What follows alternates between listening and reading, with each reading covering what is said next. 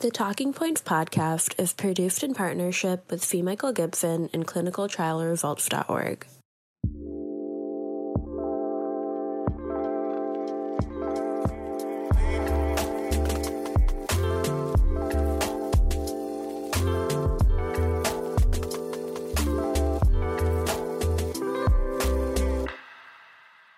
Hi, Mike Gibson and Kriton Mavromatos coming to you live from ACC 2021. Kriton, talk to us a little bit about quality of life in ischemia and how it relates to complete revascularization.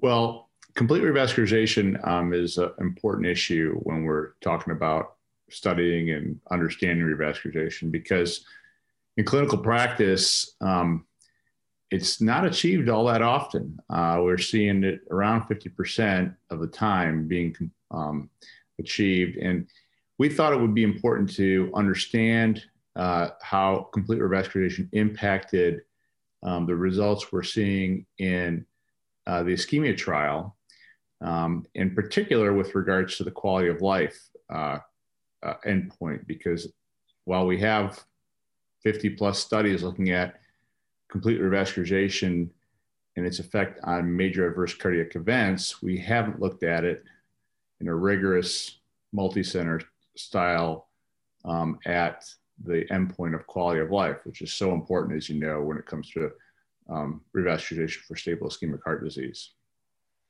So, Dr. Stone talked to us yesterday about, completeness of revascularization and heart outcomes.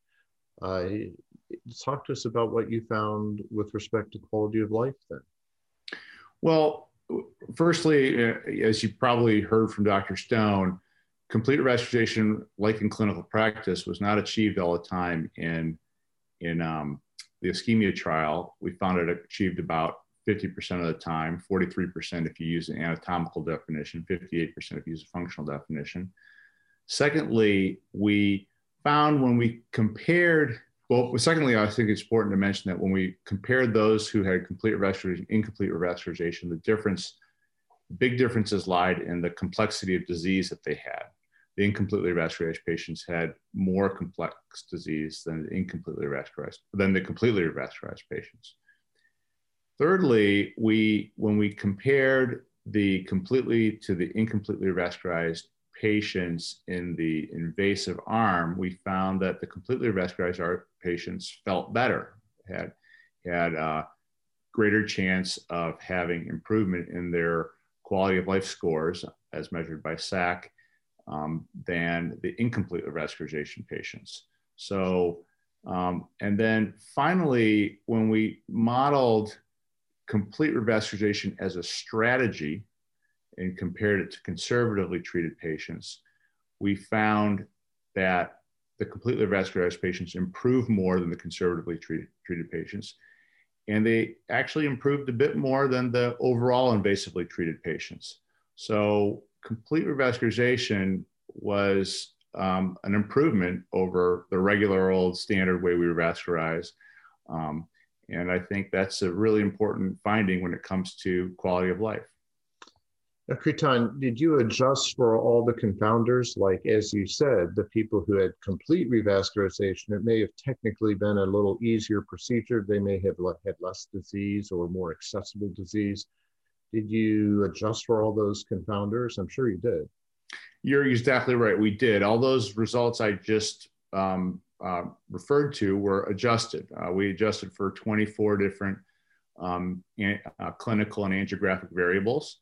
We used propensity weighting when it came to the modeling of complete revascularization versus conservative therapy. So I think the analysis was quite rigorous, and the angiographic variables, mind you, were core lab adjudicated. So this is a very rigorous study as far as an observational perspective study can be done. So, yeah.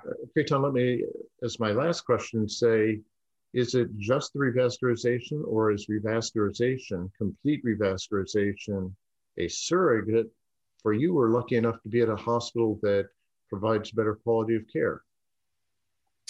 Well, that's a great question. And I don't think we controlled for hospitals per se, or providers per se at this point. I think that may be something we ought to look into. We did have a tremendous amount of sites, over 300 sites. So, I think you're going to find that may be important, but it also may not be. So. Sure. Well, and the sample size may have been a little shy on an individual hospital, exactly. level to make it. Sometimes in bypass surgery studies, we will look at clustering by hospital and outcomes and operator where we had a little higher volume. But great job, Kritan. Very exciting results. Do you think this changes practice? Should we be more aggressive in doing complete revascularization? I think it's probably the most rigorous study showing that being more aggressive is definitely a reasonable strategy in your patients who have a lot of angina.